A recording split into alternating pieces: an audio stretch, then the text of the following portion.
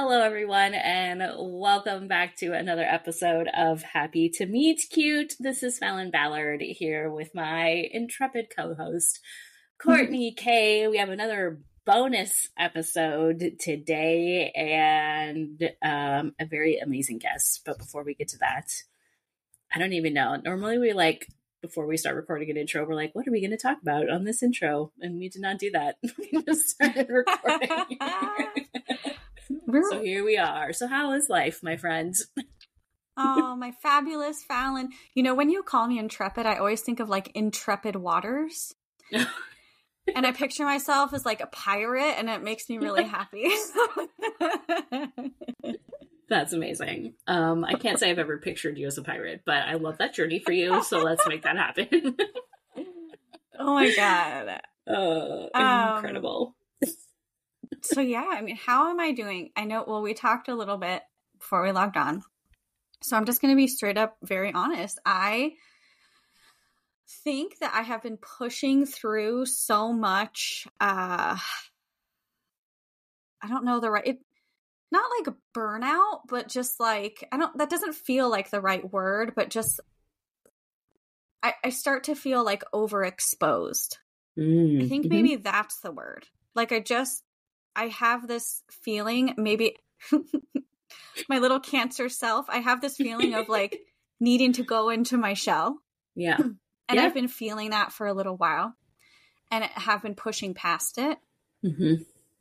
And now fall is here and like, you know, it's fine. I can be a little woo-woo. But like, yeah, just like that feeling of like, okay, see, it's time to just sort of like step back, go inward a little bit, take care of myself. Yes.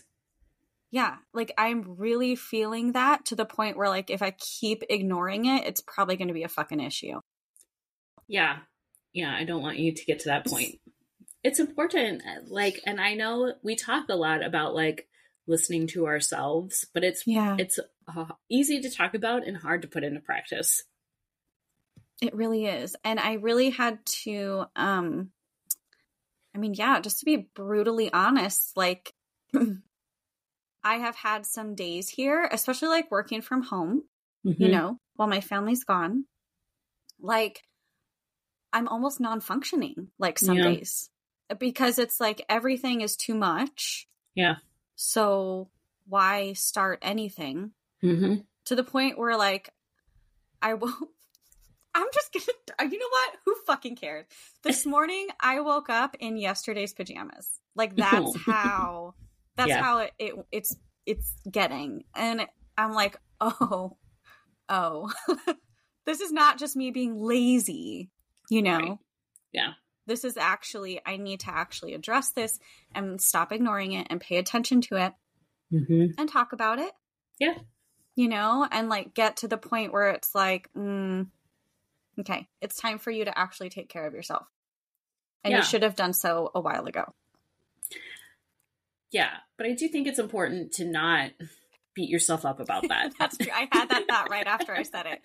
Because I was sitting with my cat last night, and I think she knows. Like, I think my cat knows. They totally know. Because she has been so cuddly and so sweet and just with me every second. Yeah. And I'm sitting there last night. I couldn't fall asleep because I had caffeine way too late in the day. So it's like 3 a.m. and I'm watching like YouTube shorts. And I just look over at her and she gives me that slow blink of love. I'm like, I know I'm a piece of shit right now. Like, but you get to that point where you're beating yourself up and you're like, I smell. Yeah. I'm a piece of shit. Like, what did I eat? I don't even know. You know, and I think like it's not healthy to get to that point. Yeah. I don't know why. Humans, we tend to do that. But yeah, there's a lot going on and we have a lot coming up, and you personally are working on a new project, which is like always fun and exciting, but also can be very overwhelming and very stressful, especially like not knowing, you know, what's going to happen next. Like that, it's a lot for your brain to be processing. And especially once you start getting into a project, when it starts to consume your brain. Mm-hmm. And then like you're sitting there and you're like, oh, I've been zoning out for 10 minutes and I didn't get this one thing done. And now there are too many things. So I think, you know, I haven't seen my therapist in a while. Because she's expensive. Let's Right? just be real. I feel that. My insurance amazingly does cover some therapists, but not mine. No. And I love her. Yeah. But anyway, just getting, wow, being very honest here. I forget what my point was. Oh, but she always tells me, like, things are flexible. You can cancel. Yes, absolutely. Nobody's going to die. Like, nobody's going to hate you. Nope. And when you really start thinking about it, it's one probably minor thing in that person's life that you have had to cancel or had to be like, you know what, I really wanted to do this thing. Yeah. But I don't have like the capability right now. Yeah. And how are they going to respond? Like, they're going to be like, oh my gosh, it's okay. Totally like, fine. How would I respond? I would be like, I'm glad you're taking care of yourself. Right. Right? Yeah. Yeah, absolutely. Yeah, there is, especially in the world, in the sphere of publishing, there are no life-threatening emergencies happening. Your career is not going to be over. People aren't going to, like, you know, write you off for the rest of time. Like, you know. Yeah, because you couldn't give one blurb that you wanted to give. Yeah. And we've all been there. And I think, like, I know that it's hard when you are on the receiving end of somebody not having time to blurb your book. Like, it's not like the best feeling, but it's like, I get it. I totally understand that. And I've been in that same position myself. So nobody's going to hold that against you because we've all been there. Yeah. And I think what I'm learning too, what I constantly have to relearn. Are you okay? Yeah, no, you're good. Oh, okay. Like, what I constantly have to relearn, and what we were just talking about too, is to be like, I need to start saying, I really want to do this, and let me get back to you, or let me check and like process it a little bit. Yeah. Yeah. And just be like, you know what, if I can get to this, I absolutely will, but I can't make any promises right now. Yeah. Check in with yourself and also like plan for my future self. Right. Yeah. There's my office is in the front of the house. And so my husband and child just went outside and are now standing outside of the window of my office. Oh my God, cute. And waving at me. Hi, guys. Just being goobs.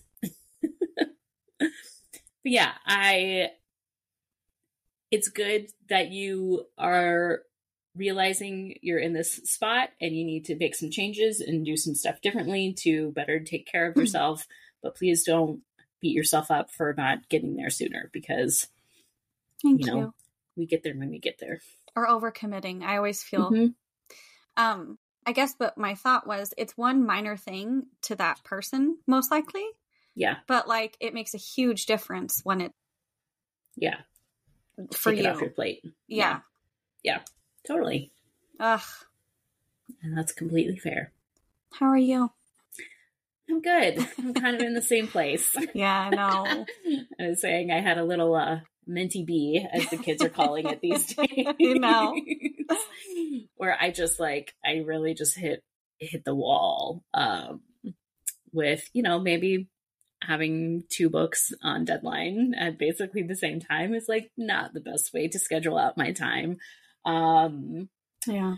But the end is in sight and I am almost there. And we just recorded an episode, which you'll hear in a couple weeks, where we were talking about like our star signs. And I think this is just like the Leo in me just comes out in these moments where I have like the breakdown. And then I'm like, okay, well, I'm not actually going to change anything. I'm just going to push through a little bit harder. Ooh. But the good news is that because I had the breakdown, my husband is like, bro, you need to take it down a notch. I'm going to step in and help you out a little bit. And because I'm incapable of asking for help myself, he kind of had to swoop in and be like, no, I will help you, whether you want me to or not. Like, this is just what's going to happen. So yeah, it's going to be good. It's going to be great. We're doing awesome. I feel I will say, no, go ahead. No. I will say having these conversations, even though like we talked about, like it is, you know, another thing on the to-do list and on the calendar, but I like having these conversations really helps me each week to just have these check-ins with other authors and with you, and just knowing that we're all experiencing the same shit does help a little bit. Even just like, I don't know, like if this is something you struggle with, having like a little Zoom check-in with a writing friend once a week, or like, or a coffee date with a friend in your town, or like, I don't know. I just feel like if I didn't have this with you, if nobody was expecting me to show up, I would, like, it would be me alone with the gray sky, just like, you know. Yeah, I feel that. I wouldn't have been able to laugh or smile like this today. Yeah, and like I love that we just had a really great conversation where we did get to like be a little bit ridiculous, but also talk about like serious and important things that it just feels good to talk about. Yeah. Thank you. Yeah, thank you. I'm glad that we're here for each other. Me too. We need it. And I also hope that like we're here for you all, like tuning in. You know, it's really cool to hear like, oh, y'all come with us on my walk, or come with me on my walk or on my drive to work. And like, I don't know. I think the whole point of podcasts or books or any form of like putting yourself out there is to not feel alone. Yeah, for sure. And to feel like connected to a community and to people, and to be like, oh, they go through that too. Cool. I'm not like a super freak, you know? Yeah. That to me is like the best part about doing this. Me too. Yeah. So you're not alone. Yeah. Please take care of yourself. Seriously. Even though we can't necessarily take our own advice, we're trying. We would love it if you could take our advice. That would make us feel better, actually. And that would be cool. I also feel like, though, that's a very common thing. We're so good at being like, hey, friend, don't read your reviews. Take care of your, take a break. And then for our own selves, we're like, you motherfucker. How dare you not take on this one more thing? Yeah. Yeah. And like, that saying, like, be your own best friend. I think of that a lot. I'm like, have I been a friend to myself? No. No. I haven't. Yeah. Oh, yeah. The things I say to myself, I would never dream of saying to people that I don't like, let alone people that I do like. I know. Yeah. We need a Ted Lasso rewatch.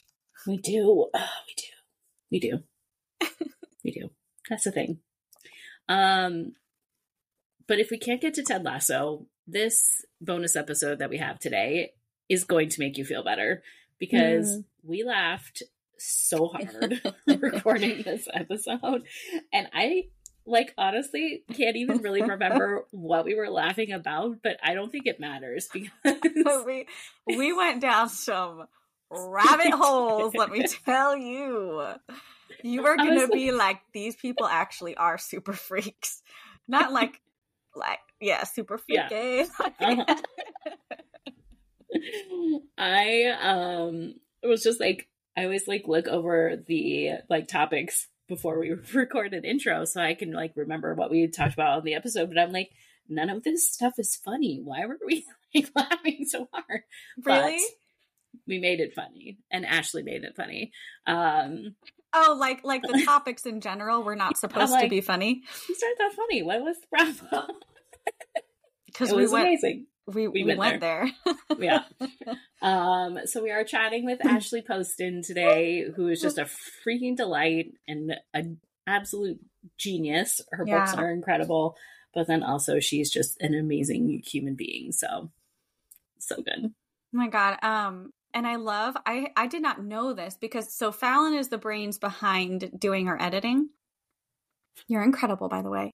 Thank you. And I didn't know that when we laugh, it kind of like mutes it. Yeah. And now when I listen to an episode, when I am brave enough to hear my own voice and I listen to it. It's funny because I'll listen to you and our guests and I'm like, I love it. And then I hear me and I'm like, oh God. Yeah. No, anyway, that's normal. That's normal. But it's funny because when I hear like a pause, I'm like, oh, we were cracking up. That's why. Yeah. And now it's like, do I have to start laughing like, ha, ha, ha, ha, ha, like really low so it'll catch it? It'll keep it? Well, I think what happens is when we laugh so loud, it pulls it back so that it's not like overwhelming. So I think if we like lean away from the microphones when we're laughing, also, I think it's just going to take that out sometimes. So if you hear those random pauses, it's because we were laughing our asses off. And I love it. The recording software is like, oh, nobody wants to hear that. Good times. And there is much laughing in this episode. Yes. So, yeah, just insert your own laughter into those pauses and you'll be good. Mm-hmm. It'll be fine. It's good to go. All right. Well, this episode is incredible. We hope you love it. And please stay tuned and we'll be right back with Ashley Poston. Yay. Welcome back. Happy to meet cute people. We are so happy to have you here. And we are extremely happy to have the amazing Ashley Poston with us today. Ashley is the New York Times and USA Today best-selling author of The Dead Romantics. After graduating from the University of South Carolina with a bachelor's in English, she spent the last decade working in the publishing industry before deciding to pursue writing full-time. When not writing, she likes trying various arts and crafts. She's currently addicting to building miniature rooms. Amazing. And I actually am not building miniature rooms anymore. They are dead to me. That's also amazing. I can't do it. My hands are too shaky. Oh, no. They had their moment. That's okay. They had their moment in the sun, and then I yeeted them against a wall. That's amazing. Do you still enjoy taking long walks and listening to Dungeons and Dragons podcasts? Absolutely. Yeah. And she bides her time between South Carolina and New York and all the bookstores between. I love that so much. Ashley, so happy to have you here. So happy to be here. Oh my God. Straight about the miniatures. I love it. That's amazing. That's actually like one of my favorite parts about doing this podcast is so many of us have no idea what is in our bios until somebody reads it to us and we're like, oh, well, that doesn't apply anymore.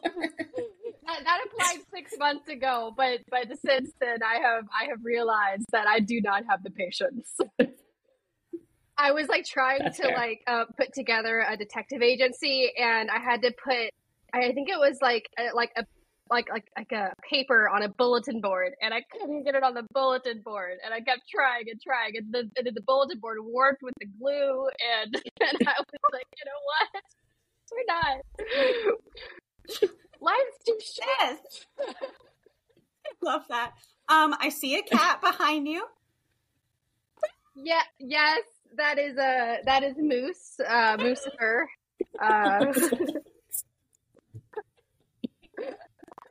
That's amazing. Don't let his calmness fool you. There's a reason these plants are so high up there.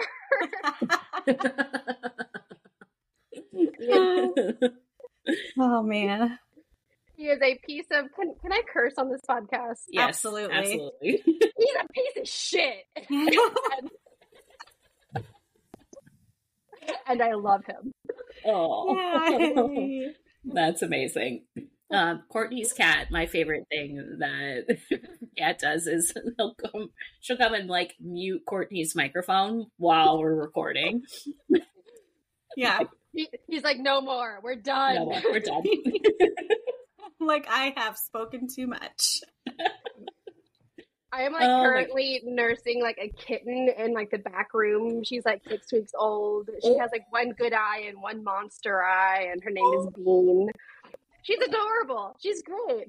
But then Moose will like come to the back room and they can't meet yet because she's getting over like an eye infection, don't want to catch. Anyway, long story short, he will stick his paws under the door and just keep rattling it. And so I had to buy a baby gate so he can't reach the door.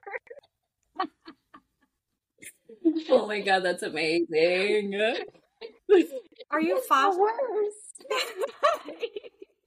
He doesn't quit. He doesn't. Are you fostering this kitten? No. So my mom found her in a neighbor's driveway when she was 4 weeks old. She like couldn't see because her eyes were crusted closed, and she had like a really bad conjunctivitis and everything. And so my mom was like, well, I can't take care of her because I got a bad back and I can't, bend down much. And I'm like, I have 2 cats. I can't take care of it. And then she was like, but she's a tortie. And I'm like, fine, I'll do it. I also have a tortie. Yeah, I get it. I promised myself I would never have another one after Paprika, who passed away in January. And lo and behold, life was like, you thought. So, sometimes they come to us. They come to you when you need them. The cat distribution system is real whack, but I enjoy it. What's her name? Her name is Bean. Oh, right. I'm sorry you said that. Yeah. Bean. That's the cutest name ever. Beanie Baby, Beanie Weenie. So many. And my other cat, who you haven't seen, who you probably will not see because she's chicken. Her name is Muppet. Oh my God. You picked the best names. So cute. Thank you. Oh my God, that's amazing. Thank you for the cat appreciation. Yes. Yes. I'm sorry I went on about my cats. We are not here to talk about my cats, even though they are the light of my life, love of my life, shits in my creek. It's fine. Oh my God. Please ignore that phrase when it's in my next book. Just pretend. Please use it. Please use it. Thank you to Ashley Poston. I would just gosh, like that's incredible. Thank you with the acknowledgments. That's it. Okay. That's it. Can do. Done and done. All right. Well, you have released the most incredible second romance. I know you have written several books before, The Dead Romantics, but I feel like the sophomore romance novel is always a challenge for a lot of people. But this book, it's so freaking good, Ashley. I can't even, I started reading it and I basically ignored all responsibilities for the rest of the day because I was just like, I have to see how this turns out. And it was just so gorgeous and wonderful and amazing. So can you tell our listeners, kind of give us the elevator pitch, tell us what it's about? Oh gosh, of course. So it's called The 7-Year Slip. It is about a young woman who inherits her late aunt's Upper East Side apartment. And when she moves in, she finds out that she has a surprise roommate. And the surprise is not the roommate part, but the fact that he lived 7 years in the past. So it's just like a forced proximity romance, and they meet in the apartment, and then she meets him in her time outside of the apartment, and there's just a lot of fun tension happening, and it's also about working in publishing, because I did for a while, and also about the grief of losing a loved one to suicide. So. Not more at the end, sorry. No, but it ties all of that so beautifully together where, she's going through obviously these relationship struggles, but then job struggles and also dealing with the grief, and it all just weaves together so perfectly and magically. And just, of course, your writing is incredible. Also, I was so hungry reading this entire blog. Yes. I was too the entire time. I was like ordering HelloFresh, and the thing is, I can't cook whatsoever. Same. So like, so I burnt so many HelloFreshes. I wasted so much money, and I live alone. So I was like here sitting at my table, just eating burnt HelloFresh, going, "This is good." I learned a lot here. You're like, how would I imagine this food? That's how I'll write it. Exactly. And then I went to go to restaurants to eat food that I could actually eat. And I'm like a huge foodie. So it was a pleasure to write about all the different foods that I've like consumed over the years. Amazing. I would like to know if there was real life inspiration for this, the fajita truck, because I'm going to be in New York in a couple months and I'm going to need to hunt that down.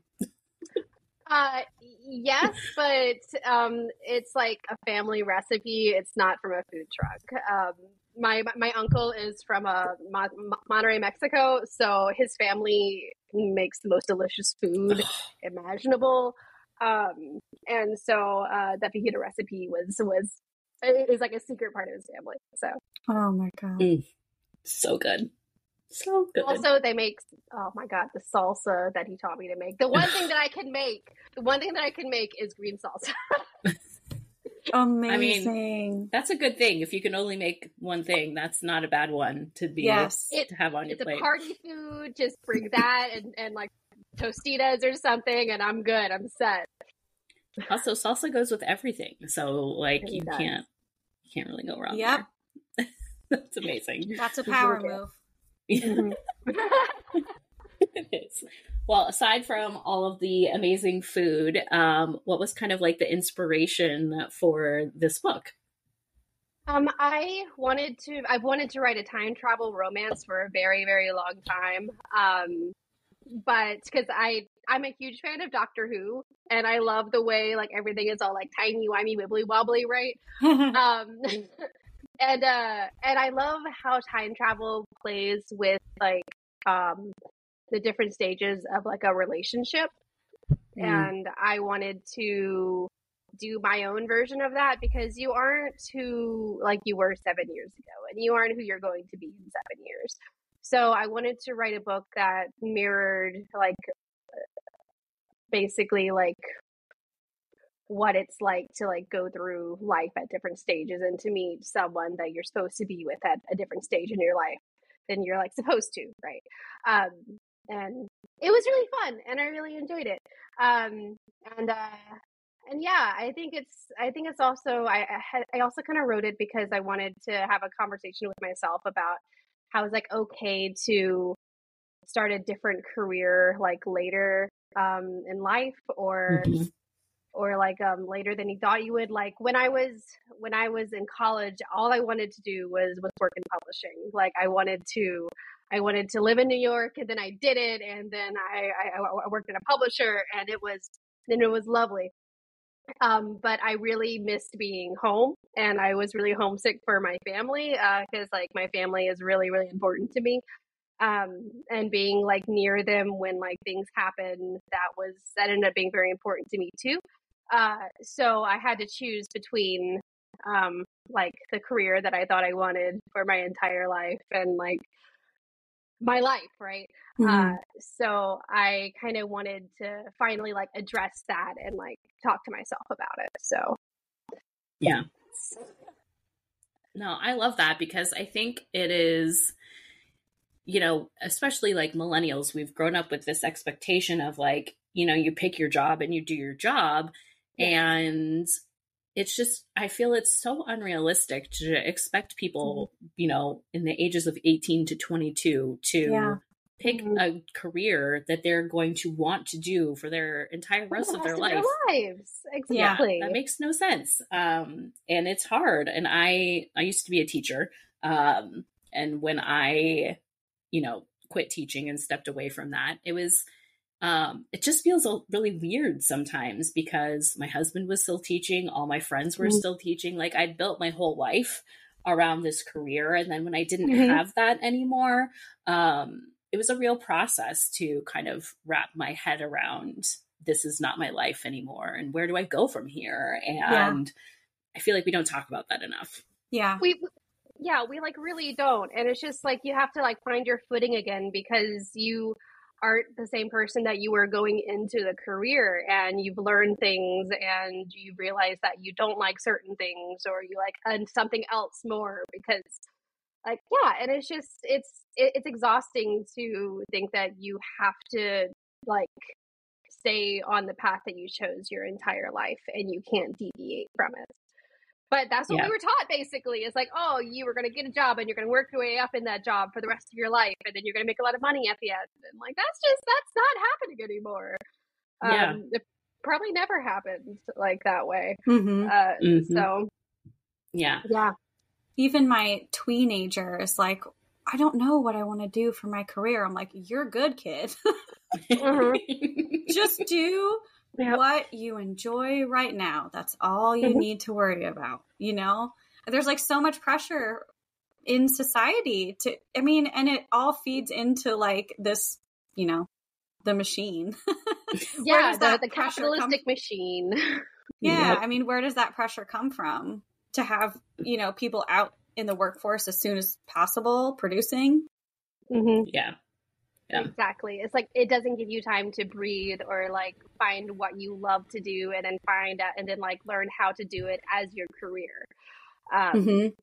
Which like is really hard, and not everyone can do it, and not everyone should do it, because like when I learned, like when I started writing, I started writing when I was like 12 or 13. I was writing fanfic. I still write fanfic, let's be honest.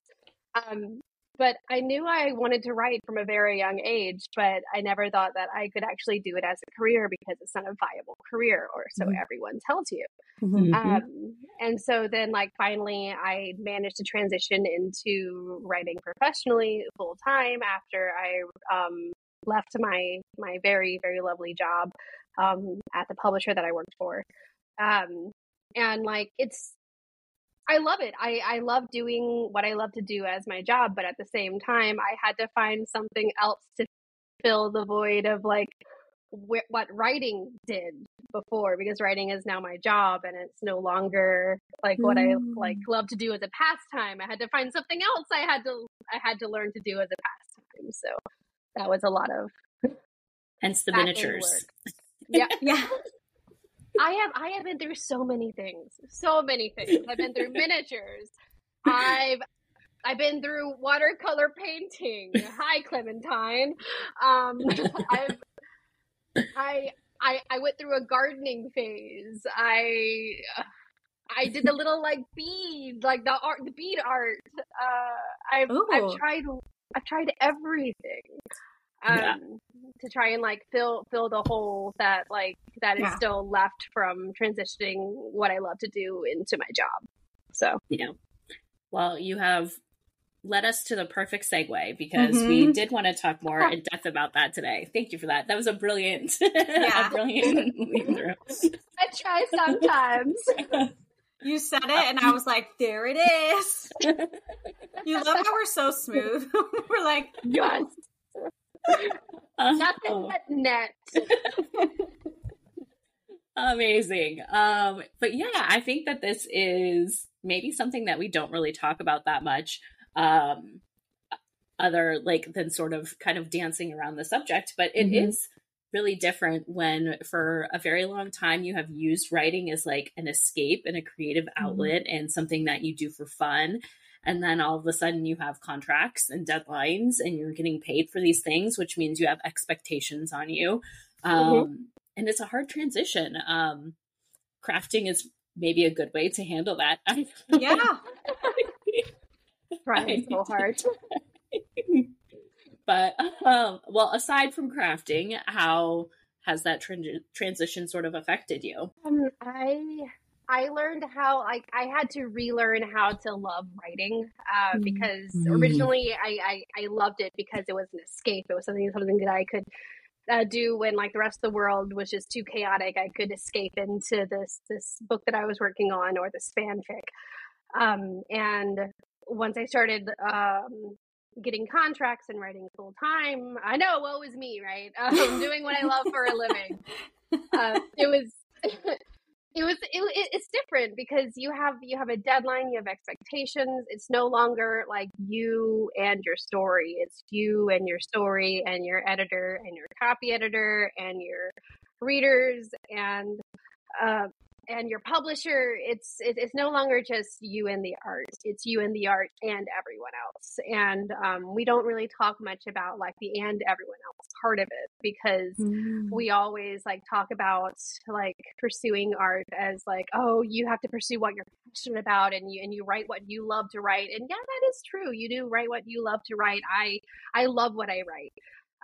But like professionally, it's not just you and what you love to write anymore. There's like, you have to make room for more people. You have to make room for like a village, basically, because like it takes a village to actually put a book on shelves. And that's just something we don't really talk about all that much. That is not just like you alone anymore in this endeavor. It's you and a bunch of other people. And if like you're used to working alone, like I was, it can be hard to like rely on like your editor or your team to like help you fashion a book, so that's so true. Also, there's a whole element to it that like, as our experience is shifting from like, oh, this is my passion, this is my hobby, to now this is my career, this is a job, like also like the people around you and in your life, their expectations also have to shift, and that's also an interesting thing to navigate. Yeah, I mean, it's a huge transition, and there is like, I remember feeling this sense of grief, which was like so wild at the moment, because it like I was surrounded by all this joy and like excitement of these big things happening, but then this sense of loss of what used to be, I don't know. It's really weird. It's weird, like creating art for consumption instead of just creating art for like yourself in private or for like a fanfic community. Because like there is, the capitalistic hellscape we live in. So, so it's not just about the art, it's about the numbers. It's about, how many books you sell. It's about how many ads your publisher takes out for your book, and how much promo and publicity they're willing to like foot for your book. And it's just a whole bunch. And then like self-publishing has an entirely different like set of like issues and like, because like everything that they have to do, they put the bill themselves up front and hope that they like make it back in returns. And it's just like, no matter which way you go, you are going to like run headfirst into this is where I have to make money. If I'm going to keep doing this in the future, I have to be successful here. And it's wild. I really miss the like younger me who would sit down and write a fanfic and not worry about whether this sentence was a really good sentence, right? I didn't have that editor in the back of my mind yet telling me that this isn't good enough. And I miss that version of myself a little bit. Yeah. Are there things that you do to sort of shelter your creativity a little bit from that external pressure? Yeah, I don't talk about what I'm working on until it is almost done. Because Smart. like, so much of like, at least traditional publishing is about like, talking about what you're doing next. And like, you have to share it with like your team at a certain point, and like eventually it'll go out to readers and everything. So I want to like keep it in mind for as long as I can. Because like, that's like, writing is the only part of the process that I can actually control. And so it's the one part that like used to and still brings me joy. And so I have to like protect that joy as much as I can. That's so true. That writing is the only part of the process you control. That's so true. Yeah. I think that has been like one of the most interesting and sometimes disheartening things for me is like, I've always been a lover of books. I think most writers have their whole lives. And to see and hear about the inner workings of publishing can sometimes be really upsetting. And hearing, and I will say, I feel like I have been very lucky in my personal publishing process that I have had a really good team and a lot of support. But when you start writing and you start making writer friends and you hear about people's experiences, it is like really fucked up a lot of the time. And that has been like, a lot of it has been like, oh, so this thing and this, you know, hobby and this joyful part of my life that I've had my whole life is like the publishing industry in itself is a really, really gross place sometimes. And that has been a little bit difficult. Yeah, and like it's not usually like the grossness doesn't come from like the people who are like handling the book because most of like the orders are coming from, you know, the like higher up than your editor or your publicist or your lack thereof. Like before I was at Berkeley, I published 6 young adult novels through Quirk Books and also Harper, and I have run the gamut of bad luck with those 6 books. Not a single book. I did not have the same editor for a single book the entire time I wrote YA. Each book had a different editor because the turnover was so wild. And this is like, and like then when I went to Berkeley and started writing adult, The 7-Year Slip is the first book where I kept my editor from the first book, and it was such a wild like thing for me because like I already knew how Amanda worked and she knew how I worked, and so that part of the process was a lot easier. There were so many things about 7-Year Slip that were a lot harder because of the things that happen in 7-Year Slip, because my grandfather died by suicide while I was writing 7-Year Slip. So it was it was a weird sort of you know, scenario for me, and so it was a lot harder to write, and I ended up trashing the third draft completely and rewriting it from scratch, like at like the last minute. Like I was writing chapters and sending them to my editor, and she was editing them as I was writing the next chapters, because I realized that I wrote the grief of her aunt like wrong. Basically, I wrote it the way like I thought, like I like how I imagined that grief would feel like, and then when I experienced it myself, I was like, this is not how like this kind of grief goes. It's different from like losing someone to like extenuating circumstances, right? To like to other things. So it was a really hard book to write, and so I am very happy that people are really enjoying it. It definitely took a few years off my life. Oh, well, so sorry for your loss as well. Yeah, and it's all right. It has to be, right? Yeah. Oh, yeah. And I feel happy that you had a team in place at that point that you already had trust with, you know, like I feel like that makes such a huge difference. And especially when you are, you know, tackling topics that might be tougher, or if you realize something is wrong at the last minute, that you have an editor that you can trust and go to and be like, hey, I need to do this differently. That is, you know, priceless in that situation, I think. Yeah, and like my editor Amanda, she is the backbone of my adult romance books. She is 100% the reason they're so good. She pushes me to like think more critically about like every single scene and every like turn the story takes. And I would not be half as good of a writer without her. So amazing. It's good to hear these types of stories too, because I feel like a lot of times we do focus on the negatives of publishing. And I have to say that far and away, the best part of publishing is the people.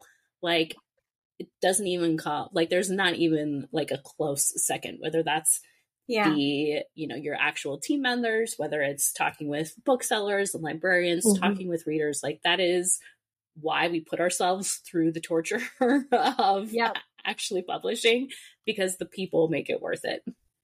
They definitely do. I have met so many amazing people in the community just like through like events and book launches and stuff that I would be a different person without them, quite honestly. One of my best friends is a bookseller, and we met at Winter Institute back in 2017. Yeah, 2017, and she's like now my best friend. So yeah, it's wild. It's so fun and interesting, and also a little bit sad how like the community just kind of exists around you. I love it. Yeah. And beautifully said. I think we just have to continue to give ourselves a little bit of grace, maybe a lot of grace, as we do kind of deal with these, you know, transition issues. And, you know, I'm like working on my 4th book. I still don't have anything figured out, you know, so we have to just kind of like let ourselves feel what we need to feel and, you know that it's okay. And if you need to try 100 different crafts as your outlet, then, you know, yes. Is that a tax write-off? I feel like it should be a tax write-off. You know what? I'm gonna try. Let us know how it works out. Let's see if I can sneak it by my accountant. We'll see if I can. You could just be like, my character is gonna make miniatures, so I had to make miniatures, so it's fine. Yeah, if I have like one like random sentence about like a character making miniatures, that counts, right? I can like just put it in my research budget. Totally counts. Absolutely. Absolutely. This is like a totally boring topic, taxes. I feel like we talk about taxes way too much on this podcast. But what would be so wild if you like, as a writer, ever got like audited and had to explain your deductions? It's like, well, I'm using that as research. And they would be like, well, where's the book? And I'd be like, well, it's going to come out in 3 years. So I can show you that. It's like, why did you have to buy a sword? And I was like, I was writing a fantasy. I needed to know how heavy it was. Also, I needed to know if she could stick it like between her boobs, and like how would she walk? Like,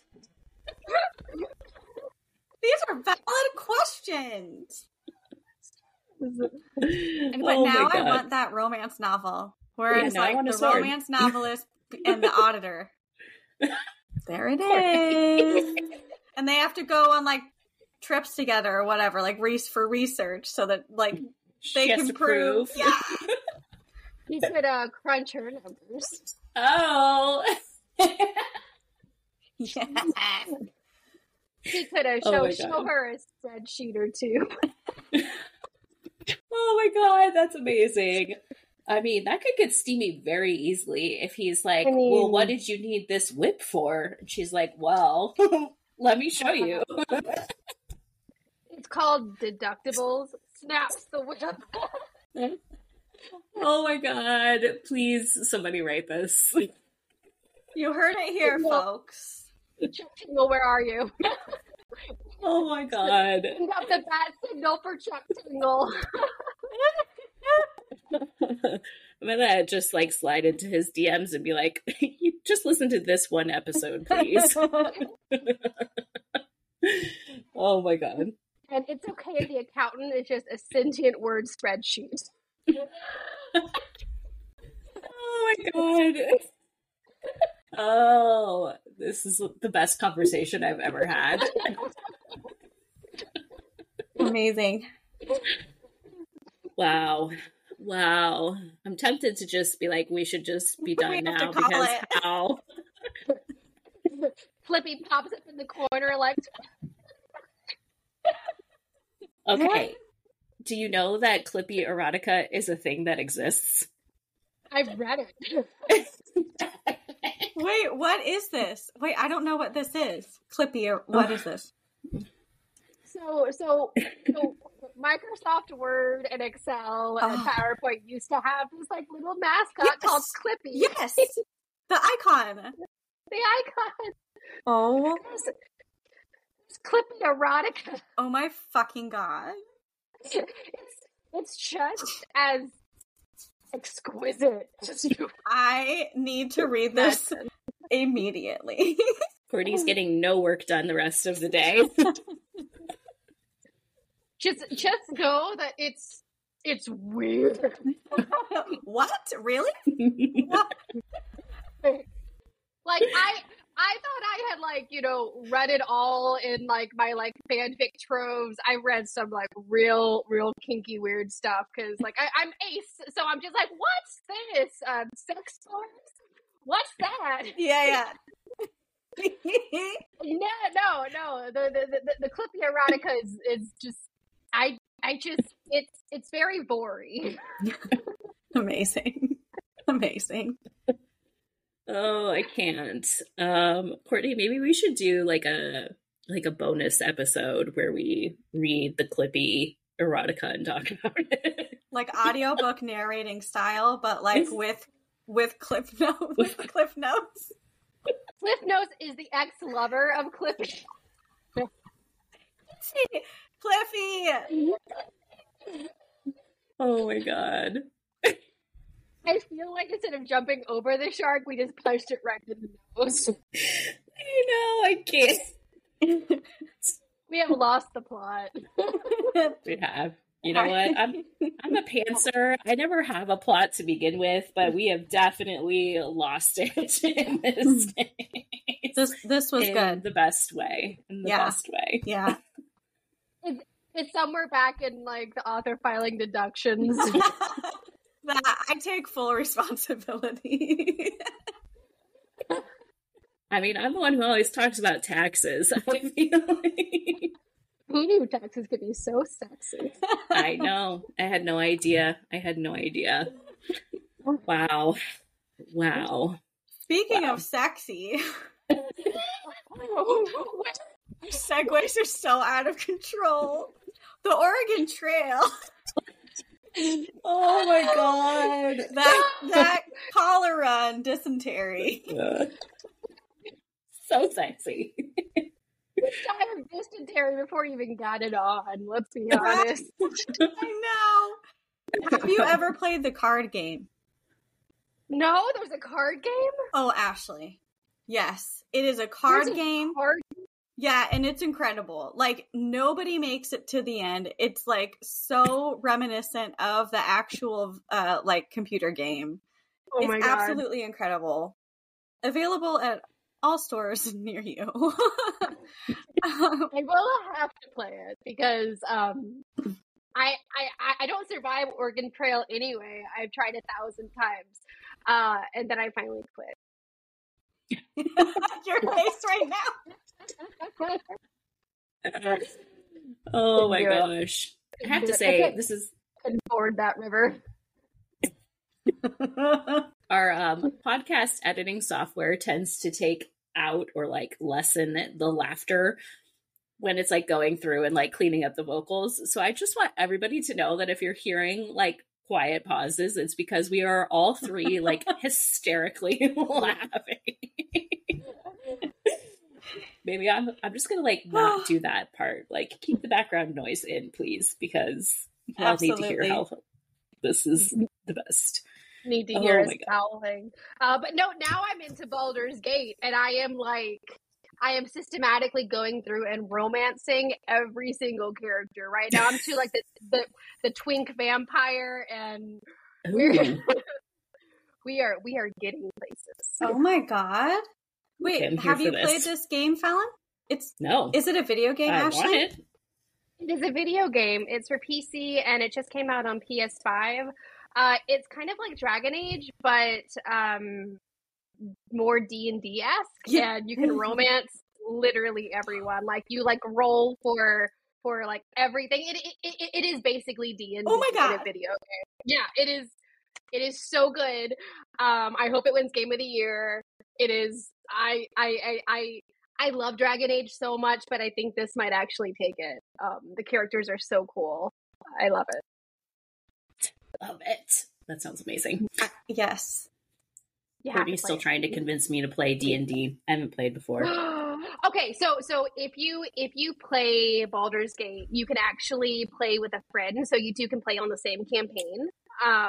Yeah, and y'all can like explore the world together. And there's like over like 400 hours of gameplay, depending on what you choose.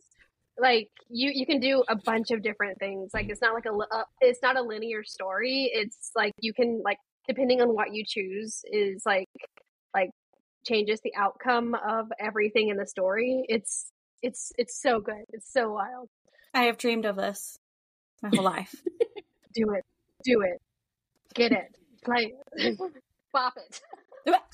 Oh my God, I found that game in Target the other day. I actually surprised my daughter at how really good I am at it. Like, not to brag.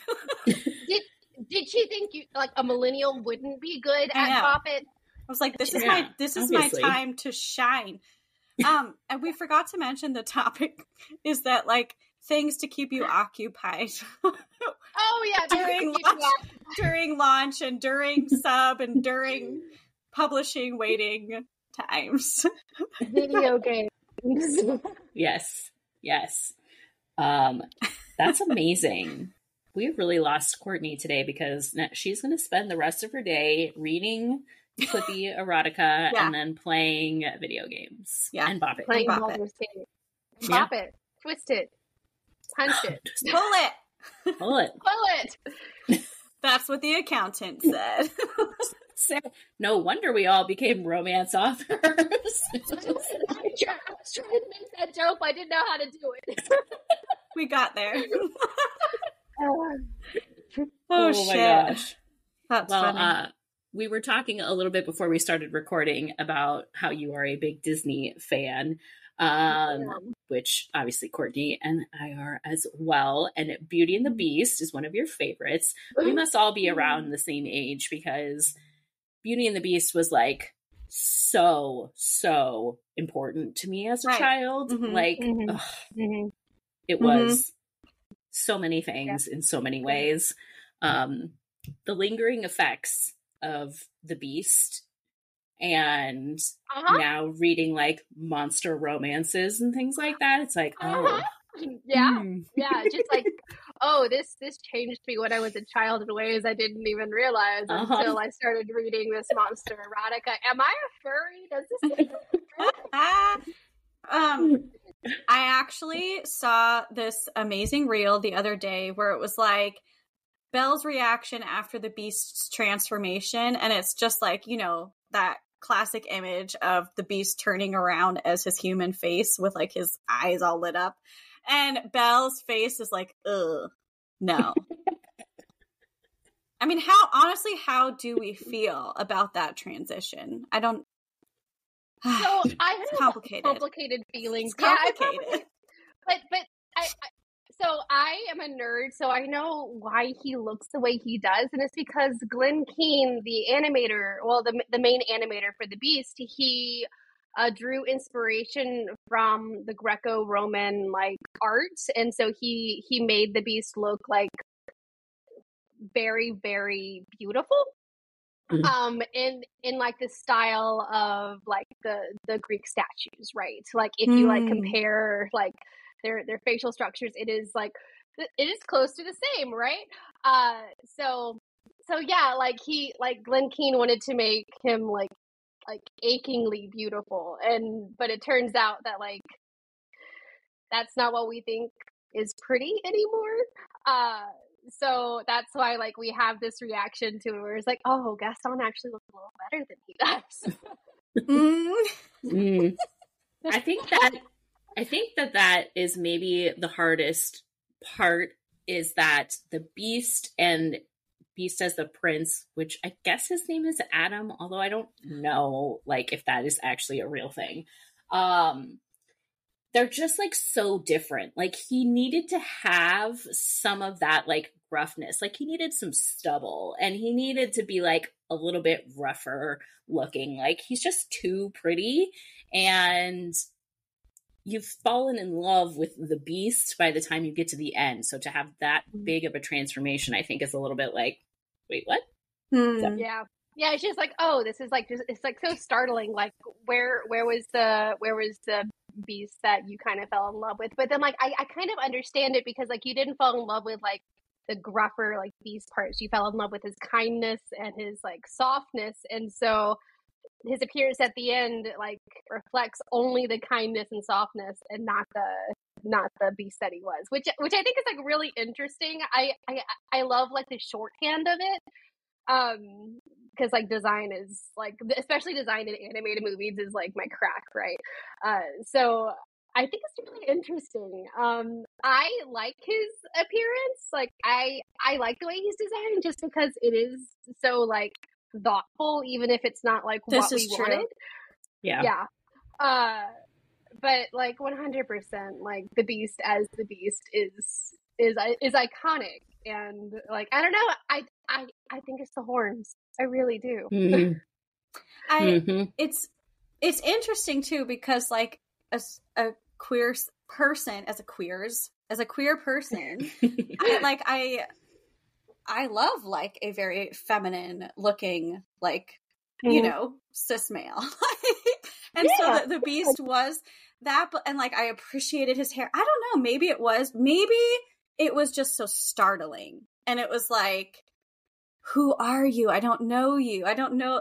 It was weird. I don't know. I have to unpack it. It was like really startling. But I also love how like Glenn Keane spent so much time on the transformation sequence that he put like production into crunch, and so like the rest of the movie is like sped up.